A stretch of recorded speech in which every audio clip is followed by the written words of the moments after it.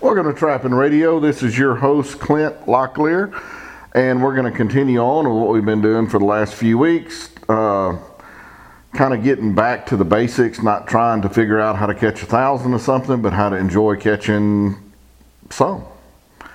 And it may not sound as sexy, but hopefully there's something that I've learned over time that may be able to help you out, and or maybe get you to think about something in a different way, or maybe you just pick something up that maybe you hadn't thought about before. You know, that's all this game is of trapping. Is you try stuff, you fail stuff, you learn stuff, you succeed at stuff, and you just keep going forward. And when you're about 85, 90 years old, you kind of figure everything out and there's not a whole lot you can do with it. That seems to be about the time that you actually start figuring stuff out in this game. That's what when I talk to older trappers, that's kind of where it is. Because if you think you know everything after 5 years of trapping, you're at that stage where you really don't know a whole lot and you don't know it yet. And then the more that you do it, the more you realize what I thought was important may not be so important. Maybe I'm pretty dumb at this, but I get lucky a lot. And that's where I've been for several years. I'll be honest with you. I just try stuff. I fail at stuff. I grow from it. I try something different. I build on that failure, and I just keep moving forward. It's not like, you know, there's natural born trappers that just come out of the womb because they got, you know, I don't know, like their parents gave them stem cells from Jim Bridger and they just know stuff. I mean, that's just not the way that it is. I think when you're younger in trapping, you get excited, you do a lot of research, you think you know what you're doing, you have some success, you believe that that's the reason for your success, you hang on to that a while, and then you start realizing there's a whole lot more to this. Between nature, the animals, the habits, dealing with people, dealing with rain and snow and different soil types, different states, different laws, dealing with competition, all of that over time just gets added up to the point where it seems like to somebody that you know what you're talking about. You know, and it's kind of, I'm probably going to screw this up, but when you look at anybody that people thinks knows what they're talking about, and I get really nervous when I hear people say that, you know, certain things about me that's in a super positive light about my knowledge, because I realize it's really not. When two people are about equal, they just kind of think, yeah, we kind of know about the same. And then someone comes up and does some things that are a little bit different, has a little bit more success. Usually the one person that's not having that success looks at that other person and kind of, you know, in a roundabout way start thinking, well, they know something I don't know, or they're cheating, or something weird's going on because, you know, we started at the same time, we should know the same things. And then all of a sudden there comes along people, and I'm not saying this just directly might be, but there's a lot of guys like me that kind of look around at the landscape and go, yeah, we all know this is true, but is it really? And they start playing around with the parameters inside of trapping and realize, no, it's not what is dogmatic sometimes as we want to think it is. And it seems like those people are light years ahead just because they've kind of opened their mind up. But really, those people are also just figuring things out as you go along. I've trapped with some crazy good people in my life. Highly experienced, just highly productive people. And when you're with someone day in and day out, you realize they're no different than you are, except they're working problems maybe a little bit faster than you because they have some experience you don't have. But they're just figuring things out on a set by set basis, on location by location basis. They're figuring it out as they go. Now, from someone that's from a long distance, reads about them in a magazine, watches some videos and stuff like that, it seems like, holy cow, they're like on a different level. And if you're with them every day, you realize, no, they're not on a different level. They're just working out the problems as they see them. And what I've seen a lot with students, schools, just being around other trappers, is a lot of guys have not changed in so long in the way that they think, because it's almost like it's a devaluation of their worth if they realize maybe what I've done for the last 5, 10, 15 years is not really the best way to go about this, and I'm going to have to admit that I'm wrong. The guys that seem like they're way ahead, they have no problem admitting they're wrong. Because guys, I can tell you, I am wrong all the time. I just learn from it. And I think that's what the actual, when you break down all the coolness about seeing coyotes jump in traps and floating beaver and catching a bunch of raccoons really, really quick, or loading a boat with muskrats and seeing a bunch of spotted up cats, and you get all excited.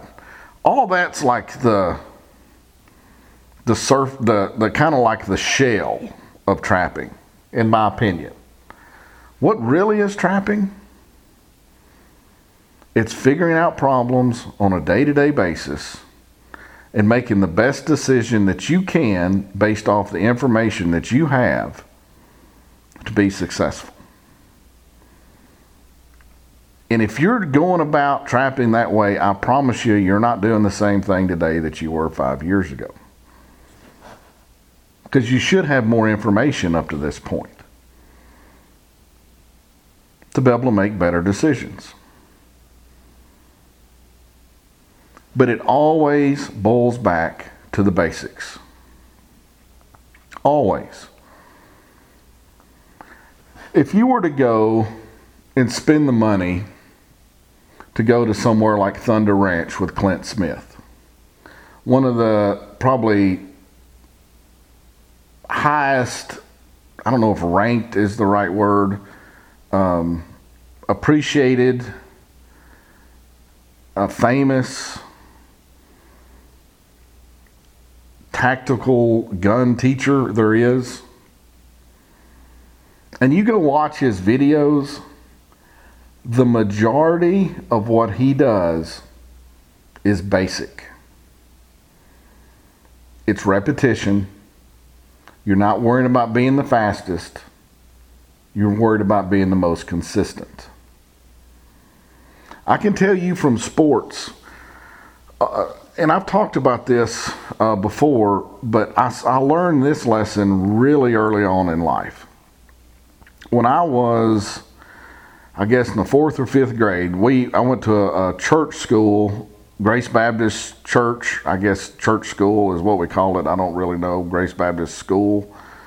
And pretty much it was just the church deciding that they wanted to have a school, and the moms taught. But next to that was a boys club that had a gym. They had the baseball fields and the football fields and all that, and they had a gym, and I don't remember what else they had, because I pretty much just went in the gym. And at our little school, we had a little league that we were in, and that we would play softball and basketball. So I've always liked training, and I've taken that into trapping. And I went over there and I was practicing basketball and practicing basketball and practicing basketball, because it wasn't so much you had to be a senior to be on the varsity. You just had to be good enough to play, because there wasn't a whole lot of kids to choose from. And I'd much rather play on varsity than I would on junior varsity. So I practiced and practiced and practiced, just like trapping. And there was some black guys that just kind of took me under their wing, and they started calling me Larry Bird. And I didn't even know who that was at the time. And these were, in my mind's eye, 18, 19, 20, and 25-year-old black guys that I would play with every day. And they showed no mercy. But when I did some things right, they also were very positive. And they are always talking about basics. And as far as I know, none of them played for a school or a league or anything like that. Well, then I got up into high school, and when I went to Meigs County here in Tennessee, we went to state a couple of years. I'd coach pole for a coach, and basics was beat into our brain. So when we played other teams that didn't have the basics down, we destroyed them. They may have more talent, but we would win. And then my senior year, I got a scholarship at Glenwood High School in Alabama to play sports. And that coach was more of a basketball coach than he was a football coach. But he was really, really good at what he did. And aggression in basics, it was like the first 3 weeks of practice. We learned discipline. Well, that's when I learned how important this was, because I used to go around to all the places like Macon and Columbus and Phoenix City and LaGrange, and I'd go to these gyms and I would play basketball and hustle black people in basketball. I mean, like a pool shark. I'm 6'2", 270 pounds, white guy, the only white guy usually in the gym. And I learned that I could play with anybody as long as I had the basics. If I had that down, I could control the ball, I could play defense, I could block out and get rebounds. I didn't overcommit. I didn't try to get too fancy. I could continuously play with about anybody at that point. And I was pretty good at basketball, I'm not going to lie. But the only way that I could compete with a lot of these older black guys that I would actually hustle for money is they could jump higher, they were faster, they could make crazy shots I would never even come up with. A lot of them could dunk just like nothing. But in the game, when it came down to for the money, if I stayed disciplined and with the basics, most of the time I would end up walking out of there with their money. And let me tell you, there were some hairy situations from doing that. Because if you want to infuriate a bunch of high testosterone, undisciplined people, go into the gym of a different skin color and end up showing them that they're not near as good as they think they are. But that basics and discipline is what allowed me to do that. So even though when I do this podcast, because we're up to I think 462 episodes after this one, the basics is still as important no matter how talented, no matter how much experience that you have as a trapper. It boils down to that day in and day out. Discipline and the basics wins the game. So that's the reason I think it's a good time to talk about the basic stuff that we've been talking about, for the simple fact that I have a tendency, due to my personality, that, yeah, this is how you catch a beaver, but let's get insane with this and go catch 1,000. How do we work out all the logistics and the daily routines and how we going to be able to shave seconds off a set? I'm wound up just talking about that right now. But without all that basic stuff, all of that what seems more advanced stuff doesn't work. So before we get into today's show, I want to thank our sponsors. We have, hands down, people you can trust. Hands down, people that are going to take care of you as customers. Hands down, they have good prices. They ship out when they say they're going to. And they're not going to play games with you. You don't have to worry about, you put an order in online and you got to wait 6 weeks to get a product, unless something's just crazy going on. Everybody that I deal with that's a sponsor ships out every day. Every day. Or they have somebody that ships out every day. First is, F&T fur harvesters, everything you need for trapping, hunting with hounds, and predator calling, and they have everything. Next is Okie Cable and Trap out of Oklahoma. Full supply line. A lot of times he's got meat and glands for sale. Most years he buys fur. Jeb's just a really good guy. Then we have Dunlap Lures, which Jeff's a friend of mine. He's got all kind of really high production style lures and baits that you can trust in, you can believe in, you can go use and catch fur with. And then we have Funky Trap Tags and Supplies, which has a full trapping supply. They're into more, also not more, but they're probably 90% trapping, and then they have some stuff for deer hunting and hogs and bears and snares and fishing stuff. You know, it's a well-rounded out operation that they have there for outdoorsmen, which is who listens to a podcast like this. Funky Trap Tags and Supplies. So that's their sponsors, guy. They support me so I can continue to put this show out. So if you like the show, I think it's just the right thing to do is to give them a shot with your business. We talked about muskrats last week, and I got tickled because one of the threads from the school that me and Jeff put on, which will be this September, they're talking about catching this, that, and the other, and one of them kind of said it was funny listening to me talk about rats. And I don't know if it was funny because I said something was funny or because that's just not really my expertise, which I tried to make extremely clear last week. But tonight we're going to talk about something I know a little bit about, and that's beaver. And I'll be honest with you, I've had a love-hate relationship with beaver for, I don't know, 20 years. Beaver is a weird thing to go after. You're not going to find anything else that you're going to go after on scale that is going to flat wear you out. Everything you do is big and heavy. Dragging out beaver, dragging out multiple beavers is not light. Getting them up the banks is not light. Playing in the swamps and fighting the muck and trying not to fall over and fall in beaver runs, it's just exhausting.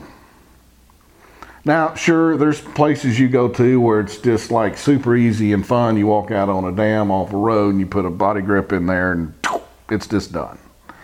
But that's not really all of just what beaver trapping is. And when I used to do pretty much straight beaver work professionally for probably 7 years, I'll be honest, guys, it was kind of like, oh my gosh, another beaver. And in the summertime, you're dealing with turtles, snakes, and rotten beaver, and all. I mean, it'll wear you down if you do. Because I was doing it 10 months out of the year. 10 months as hard as I could go. I caught up to 1,104 beaver in a single year. By no means, I'm sure that is not a record. But I probably averaged for probably 7 or 8 years between 500 and 700 beaver a year. Plus you go to put most of those beaver up, and now you're right back into everything is harder. You know, you consider a muskrat to a beaver, and it's not even in the same world as what it's like to put those things up. The carcasses are heavy, the fat buckets are heavy. You're dealing with the big stretchers and the plywood and everything else. And if you do beaver trapping a lot, it will wear you down. And that's what happened to me when I did that. Now, my way of handling that where it didn't become so boring, and you may be thinking, how could beaver trapping be boring? Do it every day for 5 or 6 years, 10 months out of the year from daylight till dark, pretty much 6 days a week. It's like anything else. it just got to the point where it lost its luster. Before I did that, I absolutely loved beaver trapping. About halfway through that, it was a job. A job. And then I got out of that and I got into more of the predator stuff. And now I thoroughly enjoy beaver trapping again.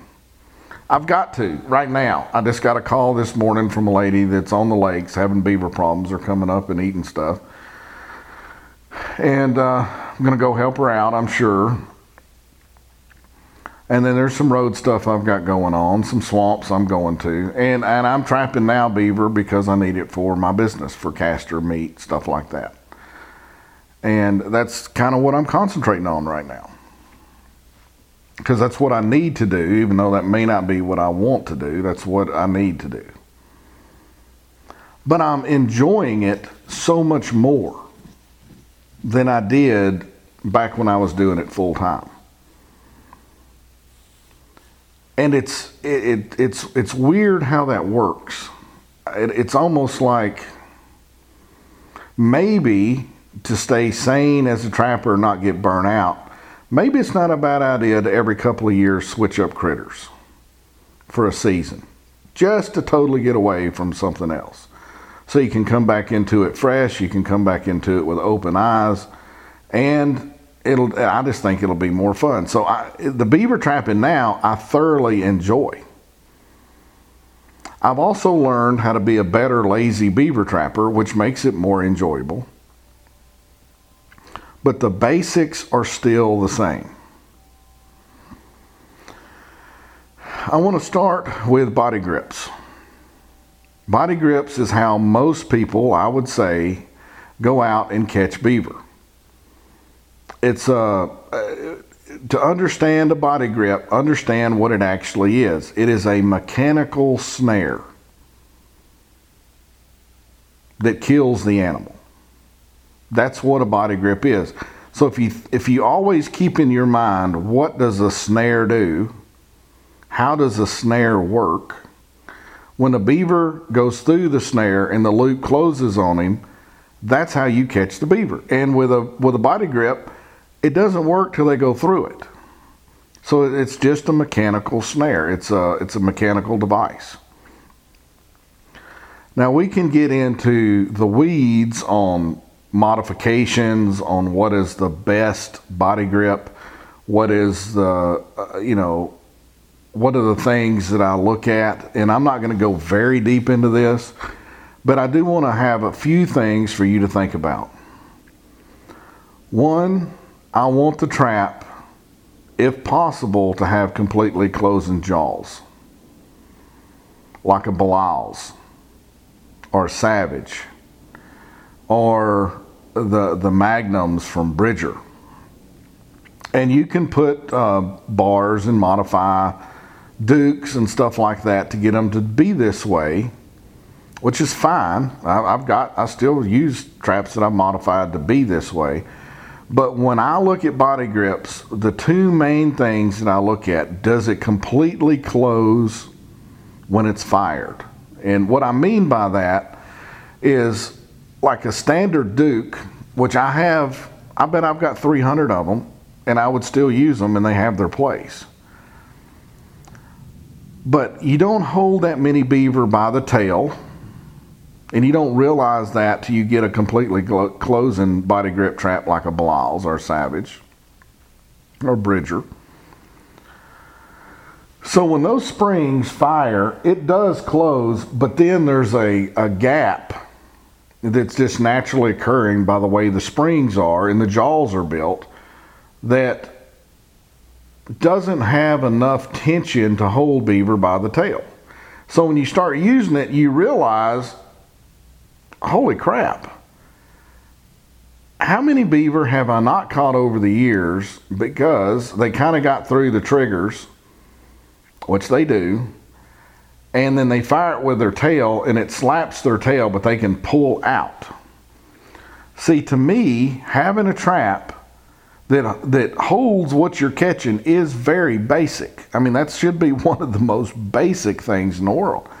Now, you got a beaver in a Duke, and I'm not picking on Dukes because I've caught thousands of beaver with Dukes.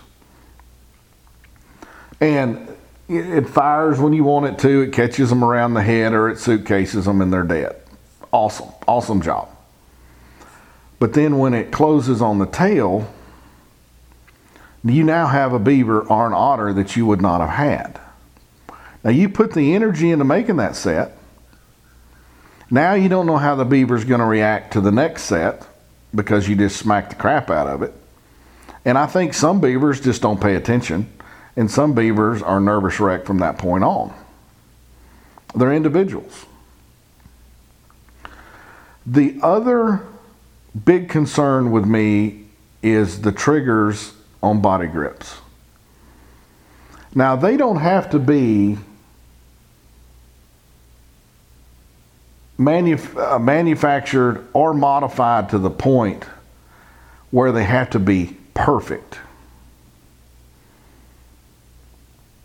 I mean, it's kind of like when I first went in the military and we had to go to the range with actually the World War I and World War II 45 Colts, and it sounded more like a cymbal going off because everything was so loose.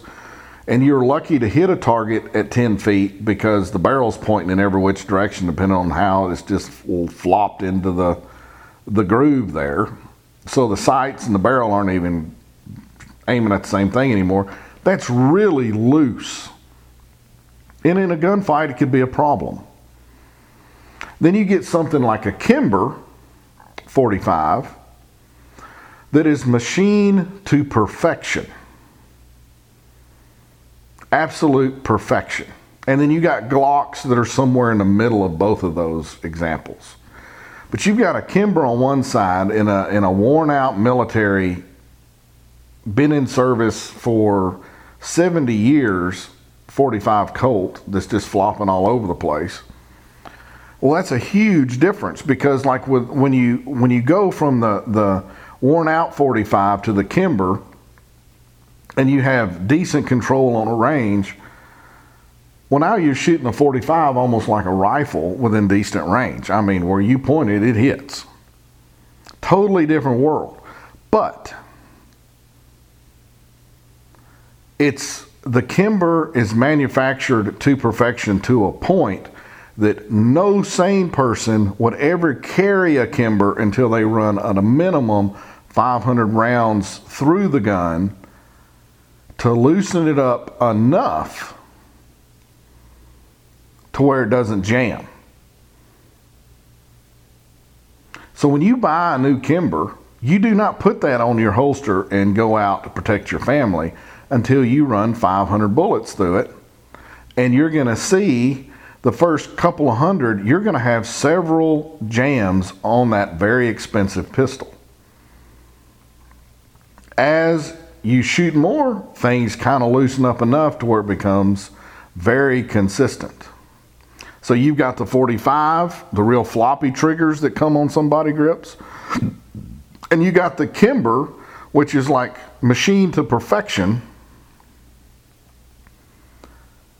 But it's almost too perfect until you get some use on it.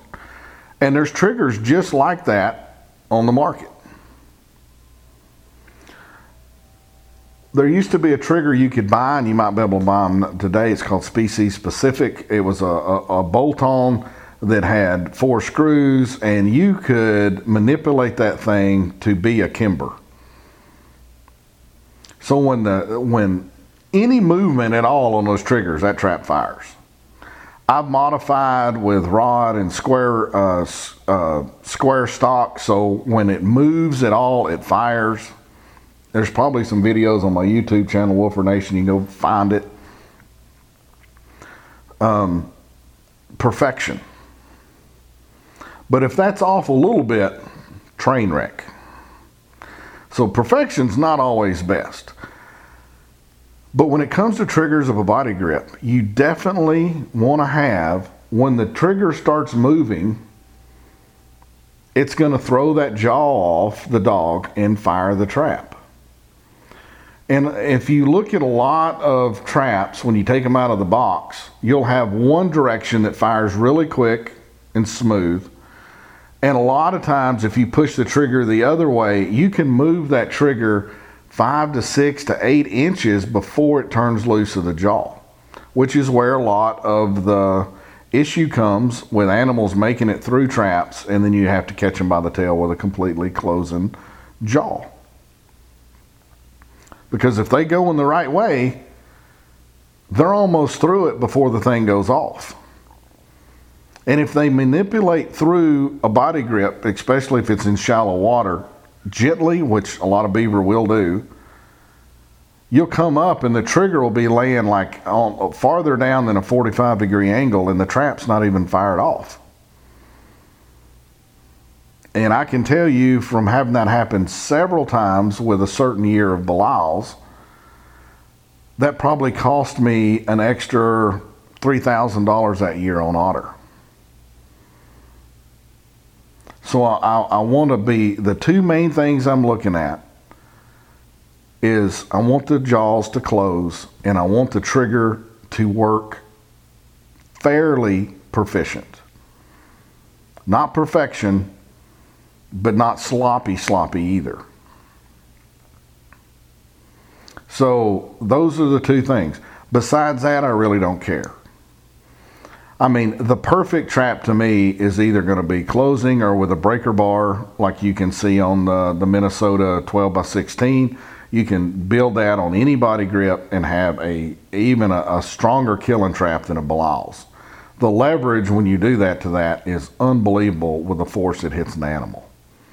To the point where even otter and beaver, a lot of times on something like a KB stand where the trap's not even connected anymore, it looks like you killed the beaver and laid it back down on the stand. That's how hard that trap hits with the killer bars. But it's not necessary. Now I'm talking about these more expensive traps. And I said I probably have 300 Duke 330s. And there's a reason for that, guys. As a Duke or some other trap like that that's a lot less expensive, and you're running road lines and you have theft problems and stuff like that, it's easier to swallow when someone steals a Duke or a dozen Dukes than it is when they steal a dozen Belials, because those traps now are getting crazy expensive. So I have like what I consider the good traps and the more disposable traps when I look at body grips for beaver. And it's not the beaver that's choosing which one I use, it's people that's choosing which one I use. What I think the issue is going to be with people. Like if I go run a river line and it's populated like the lake that I live on, the way the fishermen fish, you're just going to have a certain percentage of them that will not be able to leave that trap alone because they've never seen one, or they've seen one years ago, or they saw it in a magazine or on a show. And now they're looking at it and there's nobody around, and this person probably would never steal anything else in life, but he just can't stand it. And they got to go screw with it. And they're like, well, someone must have left this out here last year. They will find some way of justifying taking that trap home. They'll never use it, but they'll have a story. So that's the traps. How we set up our traps for basics is, in my mind, 3 ways. You've got the cheaper at the beginning way, you've got a little more expensive version as far as anchoring, and then you have what I consider the Cadillac way of anchoring. So the cheapest way, and what most people do and what I did for years, is I would take, 14 gauge wire that I'd buy from Trap and Supply House, and I would have a reel and I'd run off wire and I would just tie it off to the ring, and then I would tie it off to a tree or a root or whatever I could find, or a stake or whatever it was. And that works 90% of the time just fine. When we started getting a bunch of otter in Tennessee, I was having otter actually pull the 14 gauge wire in half, totally in half. You could see that it was stretched. The wire was stretched, not broke, not twisted, but stretched. And if you're running, 8 feet of wire, the chance of some animal twisting that up and breaking it is pretty low. And I used a lot of this wire because when I was in Marion County and Sequatchie County and in those counties, we had floods in the winter that were just horrendous. And they would just pop up out of nowhere. I mean, it would rain 50 miles away and we get 6-foot water flush.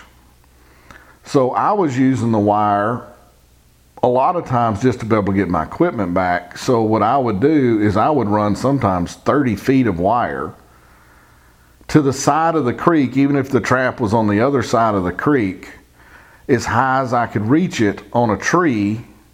So if I had to go in with chest waders, I could find the wire on the tree and then pull it back through the water and get it.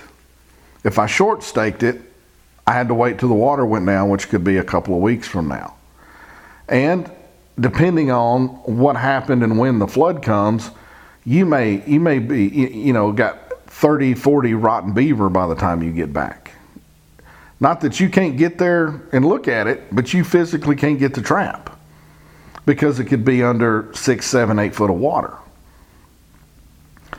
The downside of that is when the big trees come down the creeks and it hooks on the trap, it's going to break the wire. I don't know how many hundreds and hundreds of traps I lost when I was doing beaver work all the time. And it was due to floods. So that was my redneck way of at least be able to get most of my traps back as soon as it started flooding, if I couldn't even cross the creek anymore, because what used to be chest wader deep now is, deep end of a swimming pool deep. And I would tie that up high. Then I moved into extension cables, which is a good option because an otter is not going to break it. If you have extra, it's not going to hurt anything. And it's fairly cheap if you make your own extensions. If you've never done that before, buy 500 feet of cable and a bunch of double ferrules, and you can just build a bunch of them in an afternoon, and you're good to go pretty much all year. You can use a hammer and an anvil, or handle and a hammer and something steel like a railroad tie plate or something. You're good to go. The problem that I had with the extension cables back when I was using a lot of them, which I can get away from now because I understand a little bit better, is it used to aggravate me to have to pull one out, unravel it. Please keep in mind what my mindset was at the time. It was hair on fire every day. So just the idea of me having to unravel an extension cable, hook it up with clips, find something to tie it off to. When I come back and pull the trap, I had to take the time to wind it back up. Those go in the back of the truck. By the end of the day, you got triggers that get in the middle of them, stakes, hammers, whatever else. And all of a sudden, 5 or 6 of them come loose. And you've got 60 feet of cable wrapped around everything in your truck. And this cussing fest, this starts when you're trying to get all this untangled. That's what bothered me about extension cables. Well, when otter prices became really high, I had to figure out a way to be able to use body grips. I was doing a lot of road trapping, and I had to figure out the fastest way to use the traps. And the best, what I consider the Cadillac way of body grips, is 4 to 6 foot of chain with a T-bar, and the chain is permanently attached to the spring of the trap. So what I would do is I would run the chain through the eye of the side of the body grip, come back down and use a J-hook with a swivel, not that the swivel really did anything, and then I would hook that back into the chain so it was loose and it could move around on the eye. And then on the very end of that, I would put a J-hook and a swivel that I could run a T-bar down through, and I was using 3/8 inch T-bars, depending on where I was at, anywhere from 2 to 4 feet.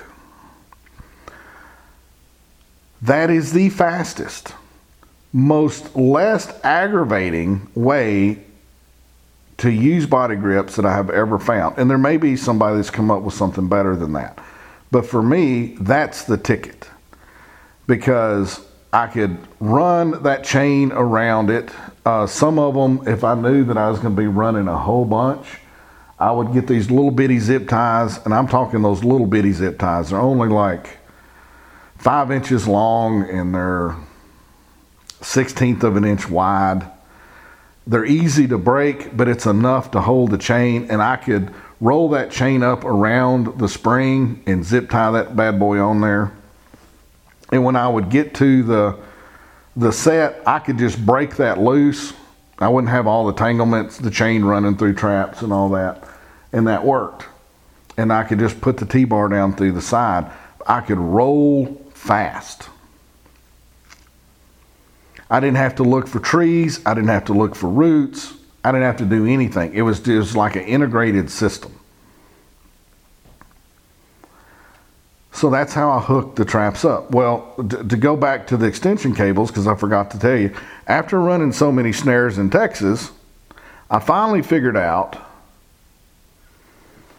that as long as you have a dedicated bucket, it could be a 1 gallon bucket, a 2 gallon, a 5 gallon, whatever it is, the amount of extension cables you have, when you roll those up, you drop them in the bucket. That way it's never coming apart and getting in the way of everything. And when they get really kinked where they don't want to roll up, don't be a cheap ass and just go ahead and use them for something else or throw them away. The aggravation is not worth it. So the trigger, the jaw's closing in the way that I hooked it up. Besides that, I really can't think of anything to get excited about body grips. I will say that for years, I was highly dedicated to camouflaging the body grips with paint. So I would dip them, and then I would take 4 or 5 different colors of OD green, a very dull brown, some grays, and I would just hit them in different places to break out the way the trap looked. For me, it gave me confidence because they were really hard to see. A black trap sitting on a creek bank is like a neon sign for a thief. And I believe a black trap with an animal that sees in black and white, as a beaver does, or shades of gray, that black is like fluorescent orange to you and me. So I've never liked the idea of the black trap. But when I camouflaged them, they really disappeared a lot. And theft went way down because people just didn't notice them.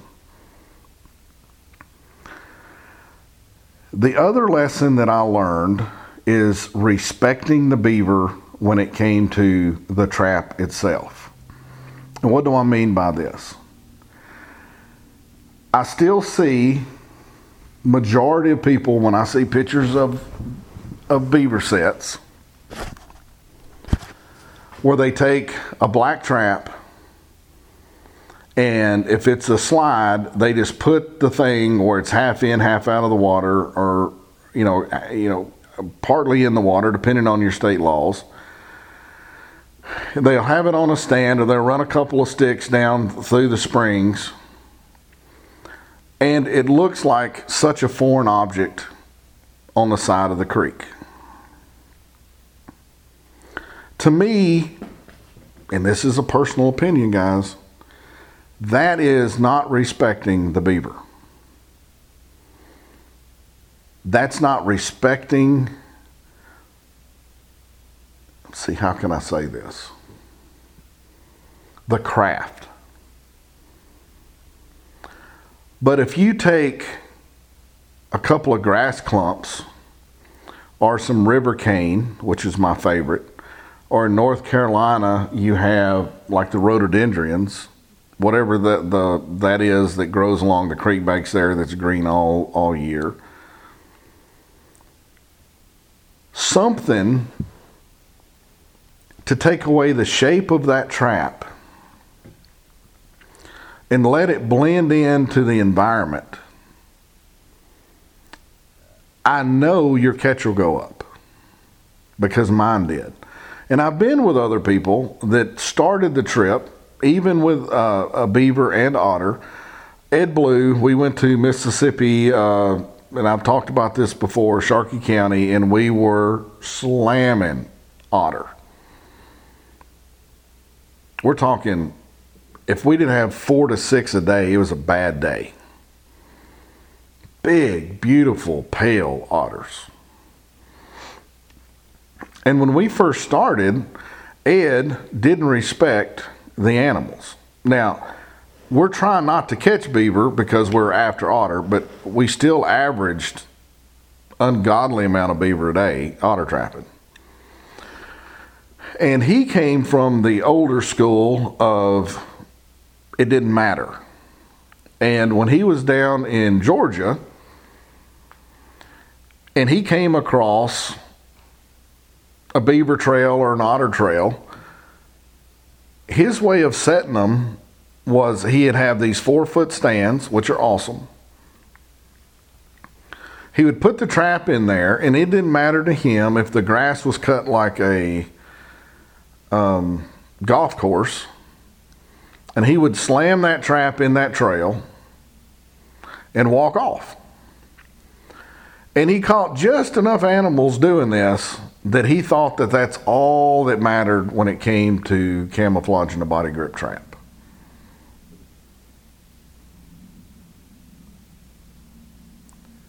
All his stuff was painted black. I'm over there, my stuff is tiger striped. I'm taking a few extra, like an extra minute. I'm breaking up the outline of the trap with vegetation or river cane or something like that. Weeds. I'm bringing it over the top where it cuts off the corners, so it looks just like a trail, and there's just one stick that goes across the top.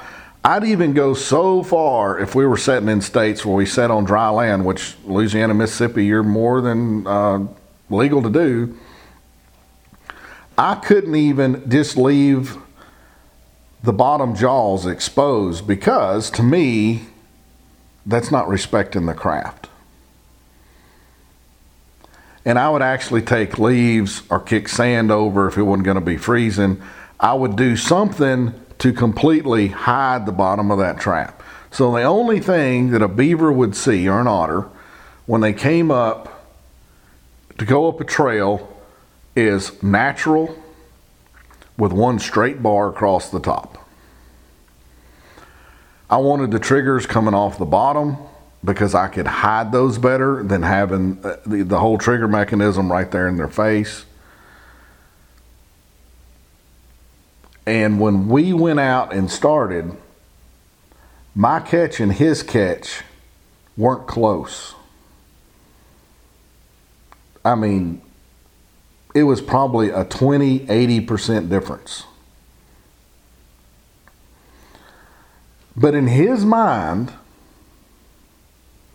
it didn't matter, because in his past, he's caught beaver and otter in open fields with short grass with a 4-foot stand in a black trap. But it didn't, after about a week, it gets kind of embarrassing. When two guys, because trust me, I started busting his balls after like hour 1. And he busted my balls back because I was making it too complicated.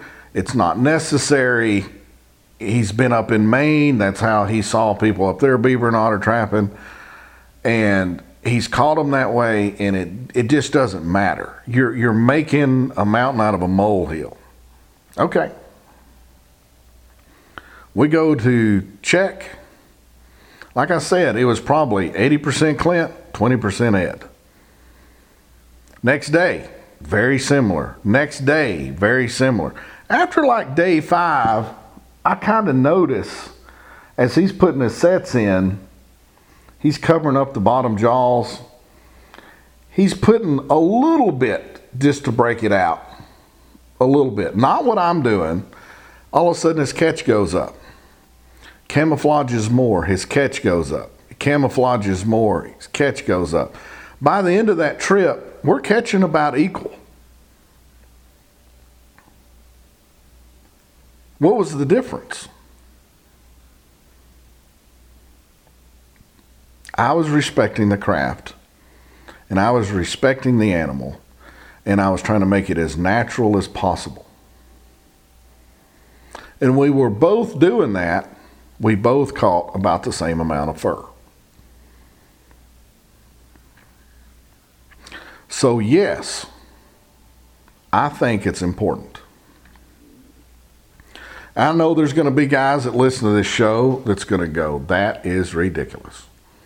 I caught 100 beavers last year, and I didn't camouflage nothing.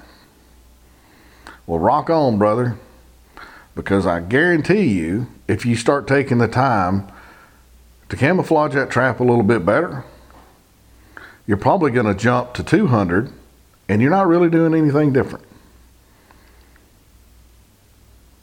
See, to me, that's a basic tendency of trapping, is you respect the animal, you respect the craft, and you make things look as natural as possible. We talk about that all the time with coyotes. Over the years, I think that way about everything. And the reason is because it makes a difference. Now, I didn't know I was going to be talking this much about traps, but I do want to talk about a few more things, I guess, before we actually get into catching beaver, I guess, in 2 weeks. Chip's doing a show next week. You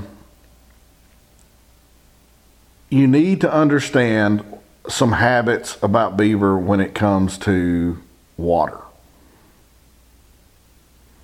because it'll make a huge difference in what you see when you're out setting them. If you're in a pond, it's pretty much how most trappers think it is. They go straight up to the trail and they get caught. If you have current, guys, like on a creek, I want you to think about if you've ever seen a duck come towards the bank of something in current. Or if you've ever been in a canoe or a kayak and you need to have a takeout point. You don't see any of those things in current dead reckon into where they want to go. Because physics says it won't work out the way that you want it to. Because the current is going to push you off your mark. So what does a duck do, or what does somebody in a kayak do? They kind of go downstream and they head upstream, depending on the amount of current is how exaggerated this is, and they go up to where they want to go. So they're coming into the bank a lot of times a little more sideways than trappers want to think. They want to think, no matter what the current is, that if a beaver is going to go up a slide, it's a dead reckoning from like the middle of the creek and going over. And that is not how it works, because the animals don't do that. And this has a lot of implications on where the trap goes and what you're going to see using lure. If you've got current from a lure maker, please listen to me on this. If you don't believe me, go to a creek and start a little fire next to the creek with current. And then I want you to go to a pond and I want you to set a fire, just a small one, enough to get some smoke, on a pond or a lake or a big slow river. And you're going to see the smoke does two drastically different things. When that current is coming up next to that bank, it takes the air with it. That's why you see fog going down with the current. It's not going up against current, it's going down with the current. And if you set a fire on the side of a creek with current, you're going to see the smoke go out towards the water and start following the bank. It doesn't spread out like it does on a pond, a lake, or something with no current. So when you're making sets, depending on what your laws are in your state, you need to understand how the beaver is going to come up to that. Like in Louisiana, it doesn't matter, because I can pull up on any body of water regardless of what the current is, and I can set the trap 3 foot up on the bank, camouflage it in, stake it off, and go about my business. Whatever happens with the way that beaver is going to come up to that slide, current or no current, is irrelevant, because by the time he's in the slide, he's going to be straightened back out. But what about you guys that has to have the trap completely under the water?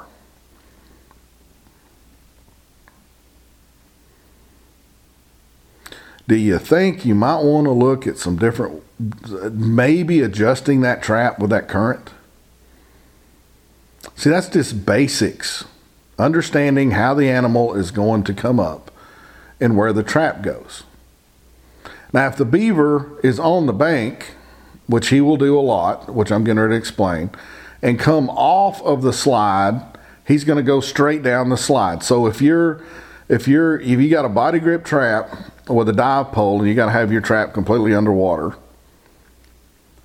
and he comes off the slide, he's just going to hit the water, go on a dive pole, and get caught. But if he's coming up to the slide from the water, his body position can be very different where the water meets the land. Now, your lure also is going to cause issues when it comes to this. And there's a couple of ways to think about this. If you actually take the time to set a little bitty leaf fire and watch what it does on current, like I said, you're going to see it as it spreads out over the water in the current. It's going to flow down with the water. So where's the beaver going to come across the lure? Not in front of the slide. It's going to be downstream of the slide. Because that's the way, if the smoke's going to do it, that's the way the smell's going to do it too. Just because it's a lure doesn't mean that it can fight physics in air molecules and how stuff is flowing. So a lot of times what you have with current is you can put a little bit of lure right on the slide and then go 2 or 3 feet upstream and put more lure, which works. So when the beaver's coming in contact with the odor, it's right in front of the slide. Or you have to be prepared that when the beaver actually comes in contact with the lure, he's going to be 3, 4, 5 feet downstream smelling it, because that's where it is. And you see a lot of beaver that will crawl up a bank where there is no slide to try to find that lure, because that's where they're smelling the lure at.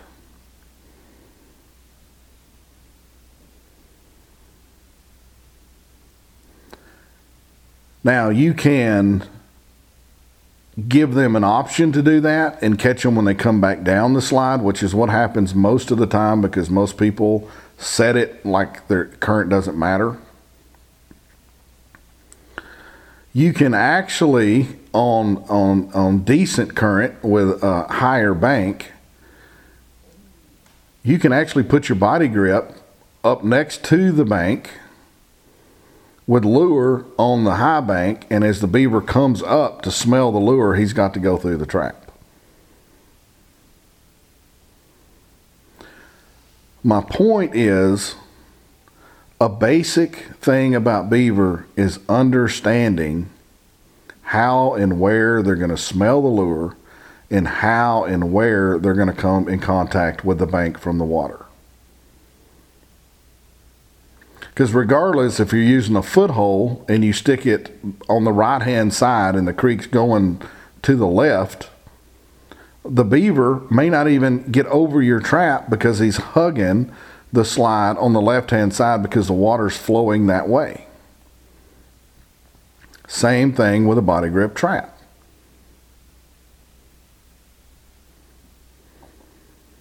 I want to repeat that.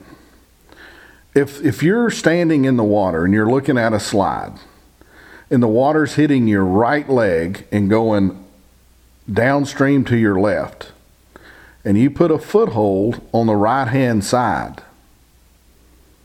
and you offset it to the right hand side, and the beaver has to come in with his body on an angle because of the current, he may not even get on top of your trap, even though you've got it at the base of the slide. Body grip is no different. Now, if you're in a swamp or a lake or a pond, it's not important.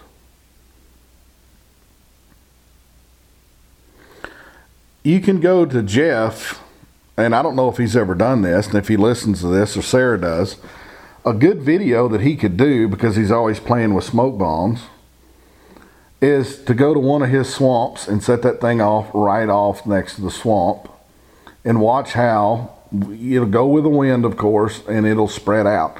But if he does it on the creeks that have current, you're going to see a totally different thing. So the lure's one thing and the animal body position is another thing. To me, this is very basic stuff for beaver that you as a trapper need to understand.